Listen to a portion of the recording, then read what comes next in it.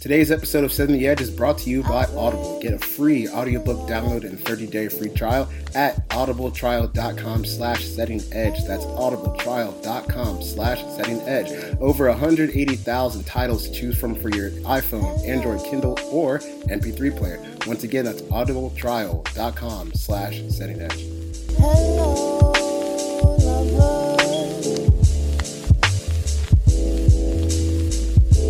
Hello, hello.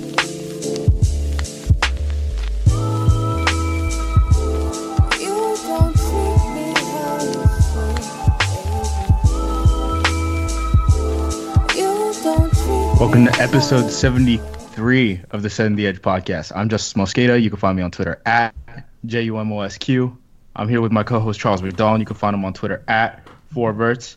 And we're here with our very special guest, Matt Harmon from the NFL Network. You can find him on Twitter at MattHarmon_BYB. Say what's up to people, Matt. Oh, what's up, people? Thanks, guys, for having me on. It's this is going to be a fun conversation, I think. All right, okay.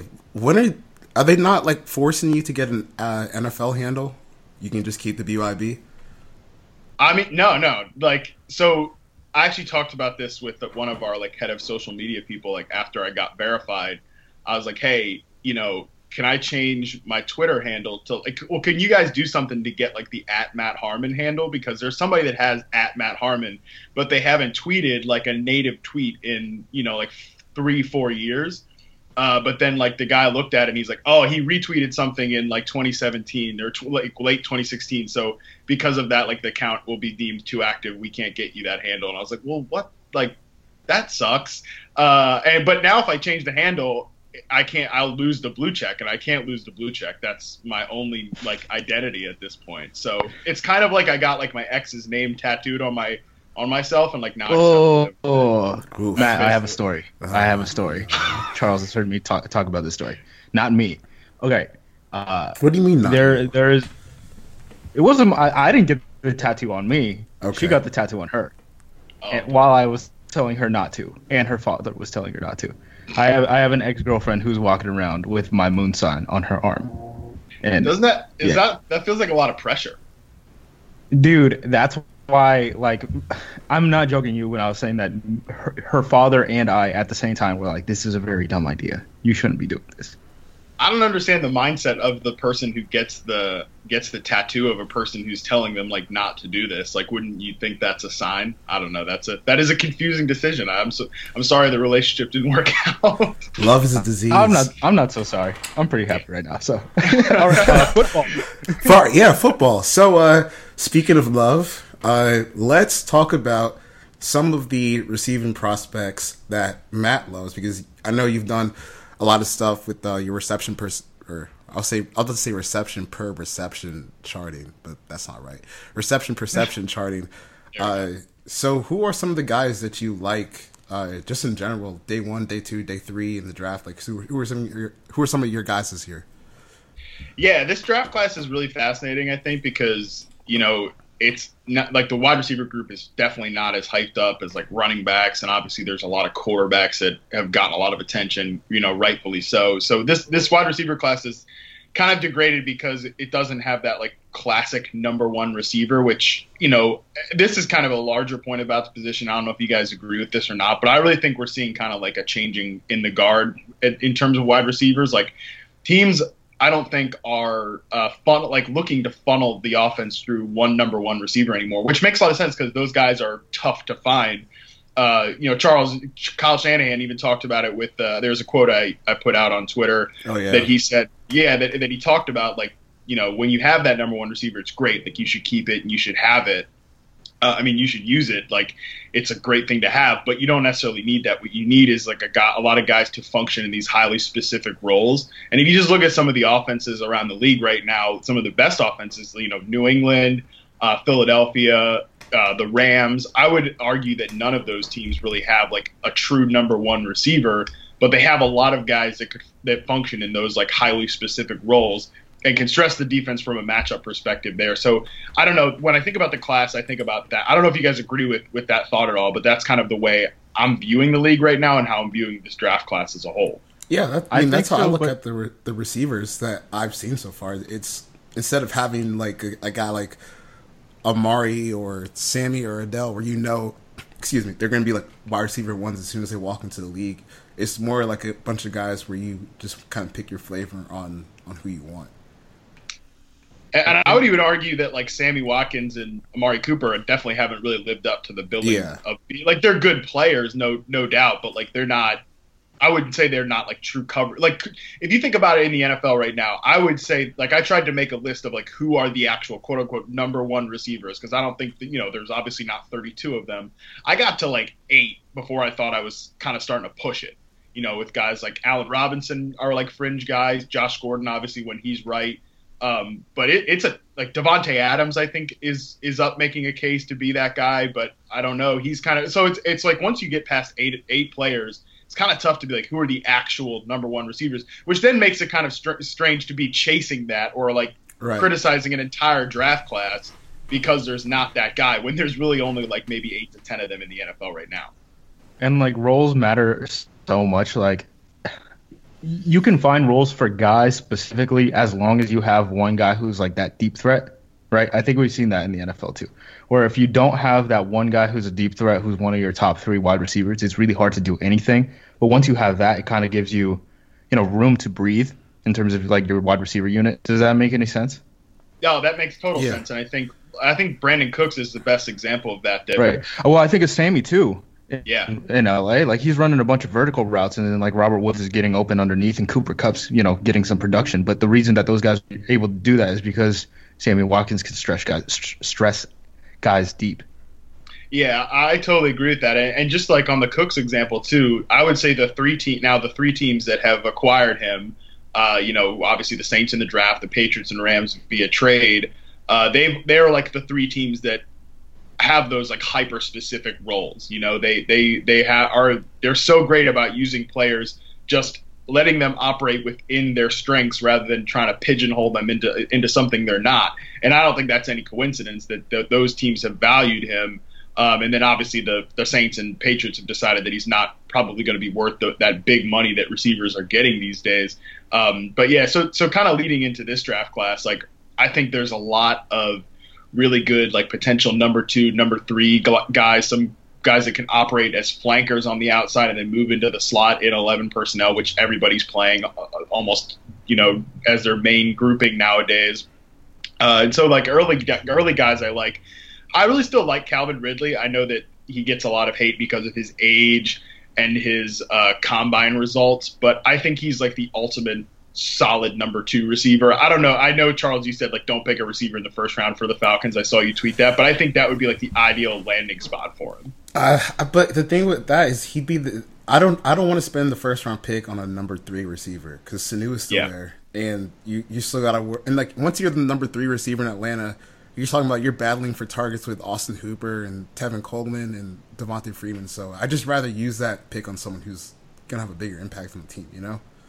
Yeah, I get that from like a team building perspective. I don't know that it makes a ton of sense for the Falcons to make that pick. Although I would say that if you're taking him this year, you're ideally hoping that he's like the long term number 2 and Sanu is gone within next year or the season after, whatever. But at the same time, like I don't know if it makes a ton of sense from a team building perspective, but like in the way he should be used, I think that he would make a lot of sense there because I don't think he's a number 1 receiver. I think he's solid against press coverage, but not an elite performer in reception perception. You rarely saw him get a lot of contested catch reps, but when you did, it wasn't that great. He's obviously like a slender player, but he's the type of guy that I think that obviously can create separation all across the field. I liken him kind of to like a Greg Jennings sort of player, and he's obviously been super productive throughout his career when he played with really good quarterbacks. And I think that Ridley could be the same.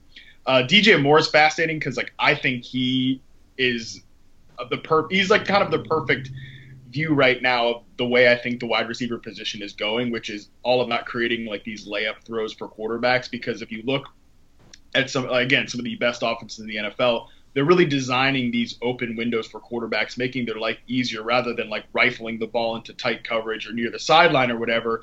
Most passes are going into the shallow middle of the field. And I think that he can create separation on those curls, corners, or curls, digs and slants to create those sort of layup throws for a quarterback. I think of a team like Dallas, who I think is going to be in the mix for him. Same with Carolina. Both of those teams, I think, could do a lot more to take some of the burden off their quarterbacks. We've been having this conversation with Cam Newton for like 8 years now, it feels like. So I think that both those teams make a lot of sense for him just because he's someone in round one I think you could take. And he's not going to fit the bill of like a traditional number one receiver, but I also don't think that really, as I said earlier, that that's all that important. So when you were talking about with the Calvin Ridley situation, right? And you were talking about, ideally you draft him this year so that he can be a number 2 down the line. I think you would agree with this in general that we have our expectations are too high for rookie wide receivers. And I think a lot of that comes back down to the 2014 class, right? With like OBJ and Mike Evans and Brandon Cooks, who all three of those guys were just kind of dominating early on, in their careers. But do you really think of these guys as like when you're grading out these guys, or like however you're like ranking them in your mind, how much weight are you like putting on like rookie year immediate like impact? Is it not very much? Because like you said, you were talking about Calvin Ridley potentially being, number 2 wide receiver down the line. Yeah, I think that setting expectations is super important. And if you just to make the point about rookie wide receivers haven't been as productive, I think you can kind of make the argument from both sides, and I've seen people do this. Like I know Connor Orr put a piece out on Sports Illustrated talking to Ricky Proehl, the former Panthers wide receiver coach, about why receivers have been transitioning slower to the league. And, Proehl gave a lot of good reasons that I agree with. Watching college receivers, like these guys that only line up on one side of the field and are just running 3 routes from one side, like that's an awful hard task to then transition to switching between the left and right side of the field and having to kind of retrain your body to break on the left when you were always breaking on the right. And it's a difficult task. And I think if you just look at some of the biggest busts over the last few years, or, at least guys who have started slow, Laquan Treadwell, Kevin White, Dorial Green-Beckham, some of these guys are like classic. Corey Coleman are all guys who have just lined up on one side of the field in college. And that's great because college coaches, like I think this gets overstated, like their job is not to develop these players to be good NFL players. Their job is to, make money for their teams that the players never see, and win games at the college level. So it works in college, but it's horrible for these receivers transitioning to the league. But then at the same time, you also can point to some bad luck. Guys like Kevin White, Josh Doxson, even Corey Coleman. A lot of these big name players have struggled with injuries. I mean, last year, all 3 of the guys that went in the top 10, Ross, Williams, Corey Davis, all of those players had injury issues in their first year. 2 of them you could probably argue you should have seen coming, but with Corey Davis, like I think he would have been productive in his rookie year if he didn't start off with the hamstring injury in training camp. And the last point on that too, if you look at some of the guys that have translated right away, they're the guys that are the good craftsmen, the good route runners. I think back to that 2016 class, and I've been making this point a lot this offseason, the highly athletic, splashy guys, like Corey Coleman and Josh Doxson, and Laquan Treadwell is not a big-time athlete, but he is kind of that outside number 1 receiver, and he was a guy that only lined up on one side of the field too. Like those guys have not translated, but the guys that did translate were Michael Thomas, Sterling Shepard, guys that really ran really good routes, were good technicians. And then this past year, the 2 guys, Juju and Cooper Kupp, who translated right away, were kind of used in those hyper-specific roles as big slot receivers. So I know that's kind of a long answer, but I think there's a lot to say about why receivers haven't translated to early production right away. What I think is interesting about, I guess, how the game has evolved is, almost like how you see all these quarterback prospects are pretty athletic. Like almost all these receivers, whatever skill they have, they also need to be able to run as well. So, like, I think it's interesting to me when you look at guys, or not guys, but someone like Dez Bryant, who just got cut last week by the Cowboys, or maybe it was earlier this week. Everything's kind of mushing together. But time is I have no concept of it anymore. Yeah. But I was just wondering, like, what do you think about Dez's skill set and how it even fits in, like, what teams are looking for the wide receiver position now? Because when you watch him play this past season, like, I know he was dinged up, but he's just not a guy that gets really any separation. He's not a guy that's going to be a threat for big yards after the catch. So I'm not really even sure what his archetype kind of brings to the league anymore. It almost feels like he's become obsolete through his injuries over the year. What do you think? I completely agree with almost everything you just said. I charted out Dez's season last year for reception perception. I tweeted out, if you just use the hashtag on Twitter, reception perception, you can find it.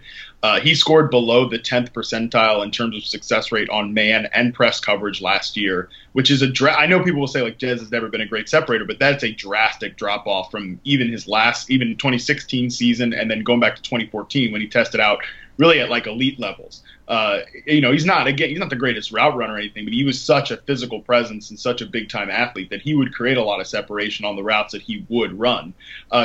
He's completely fallen off, and I really struggle to see where he fits, because I do not think you can run him out there as a full-time outside X receiver anymore. He's just not that guy. And then the question is, can he kind of do what Larry Fitzgerald has done to extend his production late into his career, which is move to about a 50% slot receiver and be more of a flanker that operates over the middle of the field. That is a big-time role change. It's almost like an entirely different position than what Dez has played in his entire life. So, going across the league, looking at like who needs sort of that big slot receiver presence and also could use some wide receiver help, there's not a ton of options that immediately jump out to me. So it's tough to find a fit for Dez in today's passing game, and it just feels like a lot needs to go right for Dez to work out. And I think there's probably only a handful of teams. Like Houston jumps out to me as a team that could really use him, just because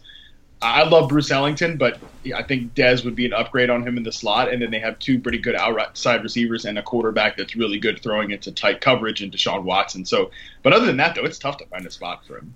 I kind of like Green Bay as a landing spot for Dez, just where he can be kind of like a James. How are they gonna, dude? I don't know. So but we just like, talked about. I was thinking how, like a James Jones plus, buddy. But yeah, it's like Aaron Rodgers can throw touchdowns to a garbage can, right? James Jones in a hoodie, but like, how is that team that's gonna my get colleague open deep? James Jones to you, man. I love him, sir. I love him. I appreciate. Look, I am very team hoodie. If you have never seen me, you've seen me in real life. I hung out with you. I've been team hoodie. But like Devontae Adams, Randall Cobb, like post-injury Randall Cobb, and then post-injury Des Bryant with how old is Jimmy Graham? 32 years old. How are they threatening deep? Like, that's the one thing, because I think that's the big difference between like Houston and Green Bay in my mind, is like Will Fuller can run his ass off. Like, you can't really sleep on that speed at all, and they already have the possession guy in Nuke, right? So I think that's a pretty big difference in Green Bay, where in my mind at least, I'm thinking they need the speed roll guy in this draft, not necessarily. Who was that guy that they drafted a couple years ago? Trevor something? The guy who just got arrested for Trevor Davis. Yeah, he got busted for bud. Okay. Guy. Did not. No, he got arrested for making a bomb. Oh, it was the fake bomb threat. Yes, he made a bomb joke in the airport and got his ass arrested. Yeah. Basically, he's been a punt returner who can't field punts. Is basically the story there. Because remember the thing about him when he was coming out of California, they thought he was like the third best receiver on that California team until he got to the combine and ran like a 4.4. So he's like worse Jeff Janis basically. on the Packers, and before I get back to the Packers, like another spot I thought would be interesting for Dez is Seattle, because if you look at their receiver depth chart, they have Doug Baldwin, Tyler Lockett, and then like nobody else. I mean, they have J-Ron Brown from that used to play for the Cardinals, so that's a pretty low spot. They have some. I mean, Russell Wilson has always been a good vertical passer to guys like Doug Baldwin, and last year Paul Richardson, and years prior Tyler Lockett. They lost a red zone presence. Russell Wilson's always been a good tight window passer per next gen stat. So I think there would be a decent fit. But on Green Bay, I agree with you, Justice. Like, I think they need to. I really wanted them to just kind of overhaul the receiver group this offseason, and I would have been fine if they'd gotten rid of both Cobb and Jordy. I was glad they at least got rid of one. Same, until I saw what other receivers were getting. And I was like, you know what? Maybe keep Cobb around a little while longer. Like, Jordy had to go, period. Yeah, I agree. I agree. Jordy had to go for the price, absolutely. And they just need to get younger, faster, and more explosive. I think, like, when you look at this draft class for them, they can probably bypass some of these good slot receiver technician guys and go for more of like a high, quote unquote upside receiver like a Cortland Sutton or an Equanimeous St. Brown, one of these guys that I think could help them make big plays right away, but also then you would hope develop into that long-term outside receiver. So they're a team like Sutton's a great example of a guy that a lot of people really like. And I like him too. I think you can see the positives there, obviously. But I wouldn't be surprised if he gets off to like a slow start. And because of that, because he's just not a good technician, he's a lot like these guys who have kind of busted out the last few years. But if he goes to a spot like Green Bay, I think that would be really, really perfect for him. Whereas if he goes to like a Jacksonville or something at the end of the first round, I would hate that. So they're definitely a team that I think could go for one of these more explosive wideouts. So I feel like every year there's a receiver that draft Twitter kind of falls in love with that just looks technically sound and, I don't know, just looks the part of a good receiver. Maybe not overly big or overly athletic, but they just kind of fall in love with the way they play the game, but they don't really do shit in the NFL. Who's that guy this year? Because I feel like Anthony Miller is someone who's been getting a lot of hype, but I could just totally see there being an avenue where he does absolutely nothing in the NFL. So who do you think that guy is this year that looks like a draft Twitter all-star but then ends up doing absolutely nothing? I would say I like Anthony Miller, so I don't think it will be him because I really think he's kind of like a Doug Baldwin type of player, a guy that you can play in the slot but also wins on vertical passes and uncontested throws. So I wouldn't say, again, it wouldn't be surprising if it happens with him, but he would not be my vote. I would say probably Dante Pettis. I know there are some people that I really respect that really like Dante Pettis, but I didn't see him separate really well in any form of coverage. He scored below the 40th percentile in success rate on man, zone, press coverage. He can run a pretty good out route, but other than that, I thought he got bullied in tight coverage, and maybe he flashes some good technique. That's the thing that I think draft Twitter kind of can run with, is like a player that you see runs a few good routes here and there, but overall, like, I think success in the NFL in terms of being a good route runner, and a lot of the receivers that I've talked to agree with this, is like being consistent, being able to run the same route the same way over and over and over again and be in the spot where your quarterback expects, be able to deceive the defender while doing it, not like flash a good release every once in a while. And that's why I chart all the routes that I do, because I think that keeps me honest in terms of what I'm seeing and not like, damn, I saw Dante Pettis shake this defender this one time, like, oh, he must be a really good route runner. And I'm not saying that that's what people do, but I think that you can just naturally, your brain will influence you that way, is to weigh those really high moments. So Pettis is a guy that I think people will get really excited about, that I wouldn't be surprised if he does nothing in the NFL. So how did Pettis chart in your rankings? Like how did he perform? Not good. Yeah, like I said, he was below like the 40th percentile in success rate versus man, versus press, versus zone. He's like I wouldn't be surprised if he's like a solid role player in the NFL, but I think that's like his ceiling. I don't see what makes him like a potential starter, because I thought his route running was poor, and I thought from a consistency standpoint it just wasn't there for me. All right, I want to ask you a question. This is a very deep question. So Charles and I, we started a Devy League like 2 years ago. Okay, so we're drafting. It's like 14 teams. Okay, we're drafting like 4 guys out of college each. So like right now, there's like 100-something college players that like between the 14 of us that we like own, right? So the rookie draft's about to come up, and like the only like major players left in this league are 2 guys you already talked about, DJ Moore and Anthony Miller, right? The wide receivers out of Maryland and Memphis. And then Deshaun Hamilton from Penn State and Michael Gallup from Colorado State. Charles is picking 2nd overall in our league because he's awful at it, okay? You got to pitch him one of these 4 guys. Which guys are you? Like, rank them 1, 2, 3, 4, Moore, Miller, Hamilton, Gallup. How do you go? Well, I think I would go Moore number 1, because he's the most likely to be picked in the first round. He's going to go ahead of all those other guys. So that, because if he ends up in like Dallas or something, he's just going to be like overwhelmingly valuable, right? Yeah, and I think if he gets to 24, I think the Panthers will take him there. So either way, he'll go to a team with a pretty good quarterback. And again, I think he's that type of receiver like Golden Tate, can really create a lot of those layup throws for quarterbacks, like which I talked about earlier. So he'd be a good one to just accrue production. Gallup, I think, is fourth, but I like Michael Gallup. I just think he's going to be he's a guy that is going to be really landing spot dependent, because he's not a great separator like the rest of these guys, but he's dominant at the catch point. I think he's the best contested catch receiver in this draft class in terms of just how often you saw him do it and how great he was. He converted 80% of his contested catch attempts, and he had. I know, yeah, he's unbelievable. Like, if you watch him versus Nevada, which I know it's Nevada, who cares? But I've never seen a college receiver just dominate a opponent like that. So I think he's got a lot of potential, but I think he's the one that's probably most landing spot dependent. No, the other two guys, Anthony Miller and Deshaun Hamilton, kind of a toss up to me. I think Miller goes ahead of Hamilton, so for fantasy, I would probably take him. But I love Deshaun Hamilton, man. Like. He's somebody that comes, I was a big fan of Chris Godwin last year out of Penn State, and I've actually had a chance to talk to their now former wide receiver coach, Josh Gaddis, who's got promoted. He's at Alabama now, but, he's a really good teacher of technique and route running, and he's even said, like, the way you evaluate receivers with reception perception, chart them out, like, it kind of shows exactly what I'm trying to teach these guys, which is I talked about earlier, like, consistency with route running and being that same player over and over again. Like, Hamilton and Godwin couldn't be any different, but they both win with their routes, despite the fact one's a perimeter receiver, one's an inside receiver in Hamilton. He's a guy I really, really like, and he could be that sleeper that goes in like the fourth round of the NFL draft, third, fourth round, and catches like 60, 70 balls a year because he's just so good technically, and is mostly a short route runner. But people knock him for drops, but I didn't see that at all. He was pretty good on contested passes and only had like 2 drops in the games I sampled, so I don't really see it as a big knock.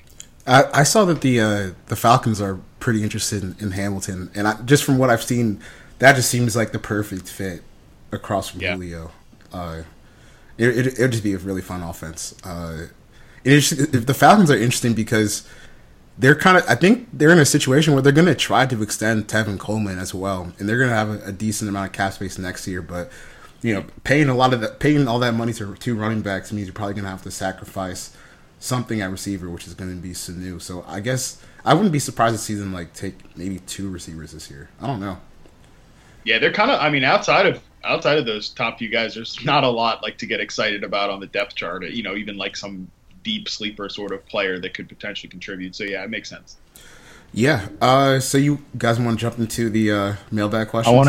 Let me ask him one question real quick, because I guess so. One this kind of comes from one of the mailbag questions actually, because you just talked about this. You said easy layup throws, right? Mm-hmm. And we had a question about how you define layup throws. So I was just kind of wondering what you mean by that. So it's kind of complicated, but if you look, the best example I can give is like Jared Goff this year with the Rams. I don't know what you guys think about Jared Goff, like about him as a quarterback, but I think he's okay. You know what I mean? Yeah. I think a lot of these offenses, like the Rams, and even honestly dating back to Washington, which is obviously where McVay came from.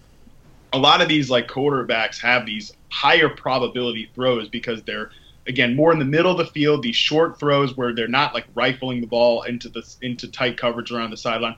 I want to get deeper into this because I'll tease it a little bit. We've got something coming out with Next Gen Stats in the next couple of months that really actually I think is going to be a groundbreaking thing to kind of really quantify what I'm talking about with these layup throws. But it's about, again, just higher probability throws, not throwing into the tighter windows, down the sidelines, more just, again, those curl routes, slant routes, the higher percentage throws to that regard. And if you look at it, that's what, most of NFL production right now is coming on those throws. Play action is also a big part of it. I don't know why teams don't run more play action, because it just really helps boost the efficiency of the offense. And I think it just gives the defense something else to think about, which, always seems like an advantage to me. Yeah, I think Goff is okay. I think what was really interesting about the Rams offense is that they were a super explosive offense. I think they led the league like by far in terms of points per play, but their quarterback the way that it was designed, the quarterback was almost like a secondary piece to like Gurley and Robert Woods and Watkins. I mean, even the offensive line, dude. Yeah. Like I went and I was charting Arizona Cardinals games for some reason. So I thought I was gonna do some number stuff, but then something happened, so I didn't. No, I don't need to talk about it. But basically, I was watching their pass rush, and their pass rush was, pretty dominant against basically everyone that they faced except for the Los Angeles Rams. And like in those two games, it was like those two games, and then the Eagles game. Like the Cardinals just couldn't get a hand on the quarterback at all.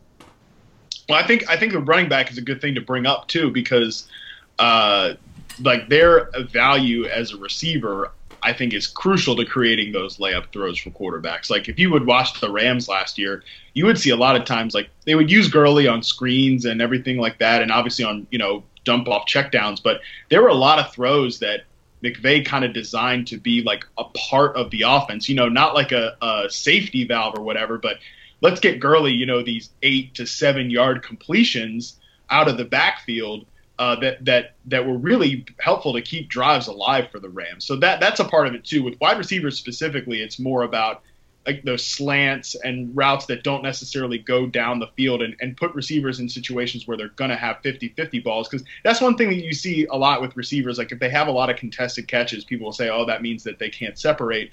I don't think that's always necessarily true, because the quarterback or the design of the offense can throw them into a contested situation, even if they run a good solid route. So I would say, to just kind of put a bow on it, it's passes to the running back, shorter routes for the receiver that go into the middle of the field where you're just generally going to see less traffic. All right. So Justin, can we move on to the next question? Yeah, Okay. But I'm serious. So we're gonna have something coming out with Next Gen Stats that I can't totally reveal it yet. But it's going to be something that kind of helps put this more into a quantifiable form than what I just blabbered on about. All right.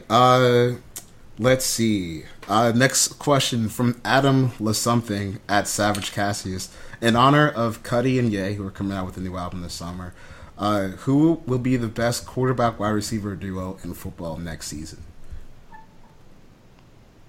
I mean, the easy answer is probably Ben Roethlisberger and Antonio Brown, just because Antonio Brown is the GOAT. But I'm excited about Deshaun Watson and DeAndre Hopkins. I know they just talked about being the best duo in the NFL, but I think that they could be up there, man. I think Watson is legit. I think some of his statistics will probably regress a little bit just because they were outrageously efficient over that short sample that we saw him, but stylistically, those two guys fit so well together, and I'm really excited about it. Never forget that DeAndre Hopkins wanted Tom Savage to start. Yeah, that's true. I'm so excited for Watson, just because it started off kind of slow, but every single week you just saw him get it a little bit more and more and more, and he was just on fire. And obviously, I think his touchdown percentage was like. I think it was like 10%. It was almost passes. Yeah, it was almost 10%. And obviously, that's impossible to keep up. But he's just so talented and so explosive, and he's kind of like Wentz, where maybe he'll miss some of the layups, but he's definitely going to create those explosive plays in the passing game that kind of keep you on schedule. So they got a good one, and I'm hyped to see him. This next question is for Justice. From Jack at Jack P. Lamb. Compare Kanye albums to skill players, and let's keep it to NFL draft prospects. Oh man, who's? I'm not really. Damn, that's a good question. Do you guys have suggestions on this one? I'm trying to figure out who Graduation is. Which is the receiver that I don't like? Calvin Ridley. Yeah, I would say you definitely don't. Graduation is Calvin Ridley.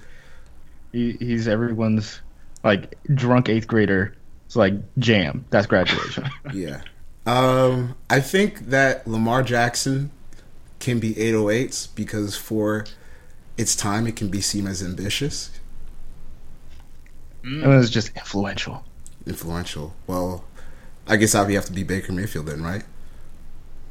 808s? No, it's got to be because the thing about 808s is like 808s like now survives as like winter driving music, right? So it's got to be something different from that. We'll make it Quentin Nelson. It'll be Quentin Nelson. Why? I feel like Quentin Nelson. he's got winter weight on him, right?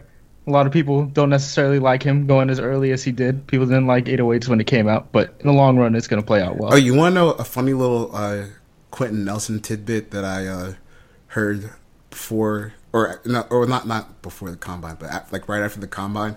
He didn't run at the combine because he had been running like a 5.5 and 5.6 in training, so he just skipped the 40 and just did everything else because he didn't want to be seen as too slow and mess up his money. So that's a fun little Quentin Nelson story. Very, very Smart good. guy. Yeah, agree. Very smart guy. Let's just bail on this Kanye question because we're just gonna be sitting here saying for. I was gonna say, there's like 10 albums. I don't know if I could do this off the top of my head. Yeah, I'm not the person to ask for. This is what we'll do. Matt Harmon. What's the worst Kanye album? I don't know, man. If you say Jesus, I'm gonna hit you. I'm not gonna say it, but I honestly don't. It's graduation. It's graduation. All right, moving on. All right. I thought your graduation take was good to start off with, so I'll say that. I'll say that it's like every drunk 8th grader's favorite. I get that. I'm telling you, flashing that- lights, maybe drunken that's hot why I girls, liked it it's so much. layups for 8th graders. Maybe that's why I like Charles it so is much because I was the drunk 8th grader. The drinking stalled you out, bro. I'm sorry. I didn't say that. Wow, we actually got a lot of questions asking about draft prospects and Kanye albums. So let's do one from our pal. That's at all22. How awful was it being the Brussels sprouts guy for like a year? Well, I stand by everything I said. Brussels sprouts are great, but I will say being the Brussels sprouts guy did become miserable. I mean, and that's the thing. Like every good bit is only meant to be a bit for so long. Like, but after the 4th month of just incessantly getting pictures of Brussels sprouts, it's like, all right, we have to stop. This can't be a thing forever. But now it's nice. I put the official retirement video out, which is probably the dumbest thing I've ever done. But it is fun. Like it's good, man. I enjoyed it. Like sprouts are awesome. You could do a lot with them. So I stand by everything I said. But yeah, being the sprouts guy, eventually, like you got to move on. You can't do the same bit forever. You say the Brussels sprouts video is stupid, like we don't talk about football for money. Like come on, it's okay. I annually say it's probably like bi-monthly. I'm like, that's the dumbest thing I've ever done. Like that is like there's plenty of things in my little quote unquote career which I'm very, very blessed and thankful to have that I'm like, damn, that's the dumbest thing I've ever done. I can't believe I get paid to do something this stupid. Charles, do you have Brussels sprouts takes? I'm team Brussels sprouts and team asparagus.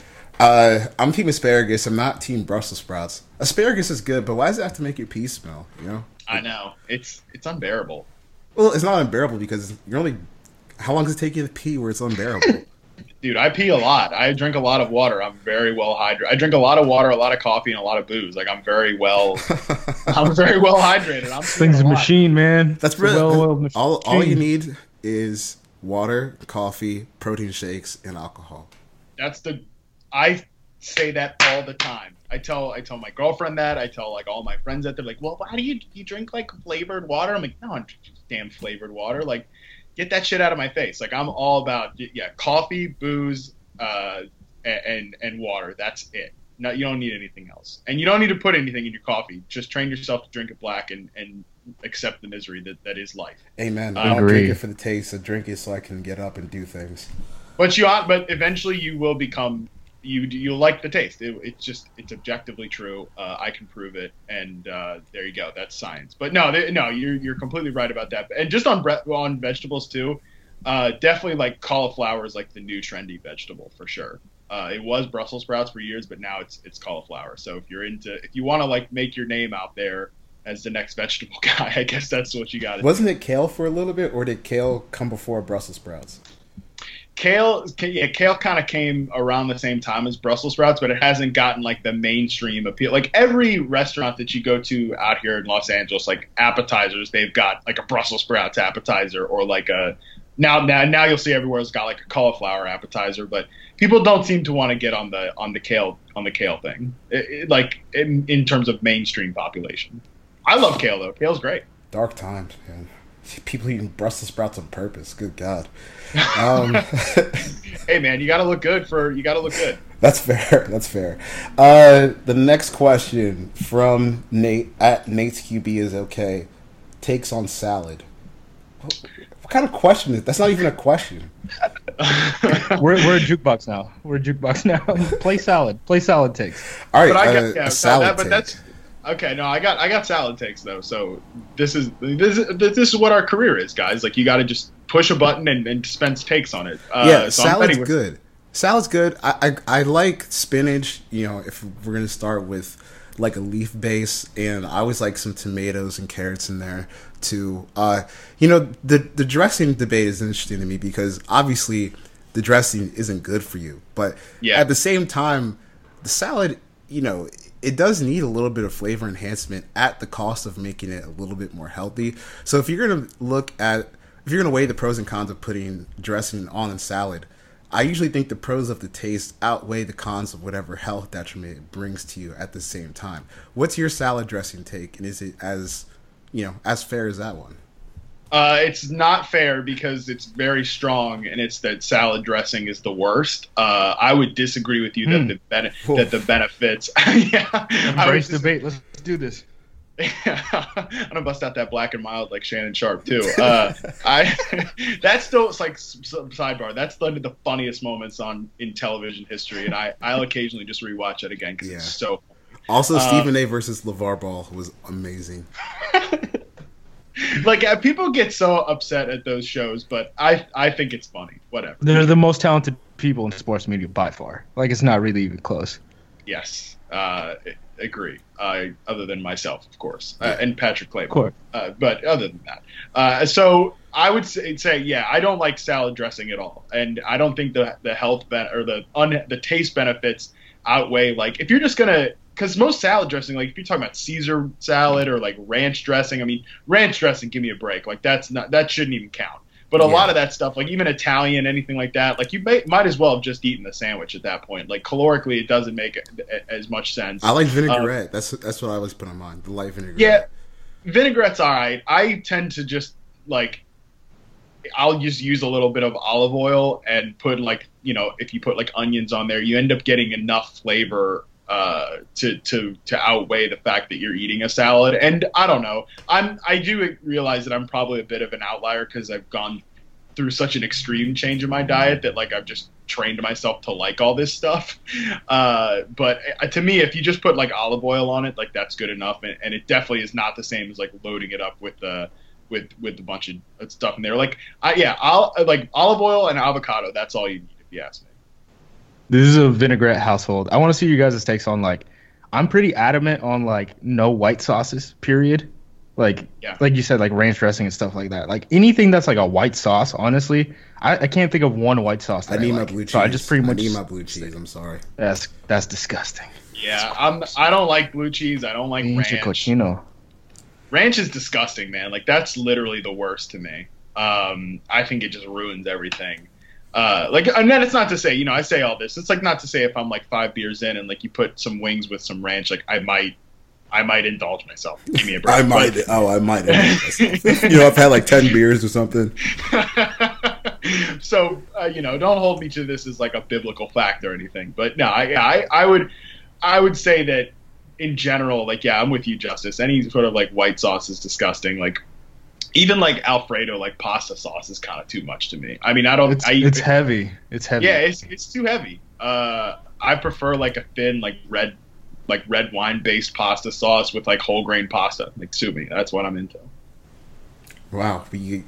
So thanks, actually, Nate. Then thanks for the question because we were able to give some takes on salad. Next question from Ryan Jackson at this Ryan Jackson. Is there any correlation between certain success rates on routes through reception perception plus winning in a player's rookie year? Also, is Kid Cudi's humming a positive or negative thing to add to other artists' song?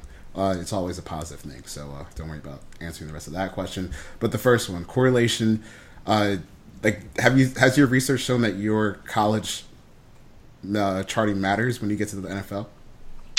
Well, one, I love Kid Cudi, and anything he does, I'm a fan of. Except some of the, he's made some terrible, terrible music at some points. But other than that, Yeah, other than that, well, when he was good, he was great, and that's my stance on that. But yeah, no, that's a good question. I don't know that there's any direct correlation because so much of it is based on how often you run that particular route, and which is why I've never tried to do anything like this because I've always wanted to keep all of the metrics separate.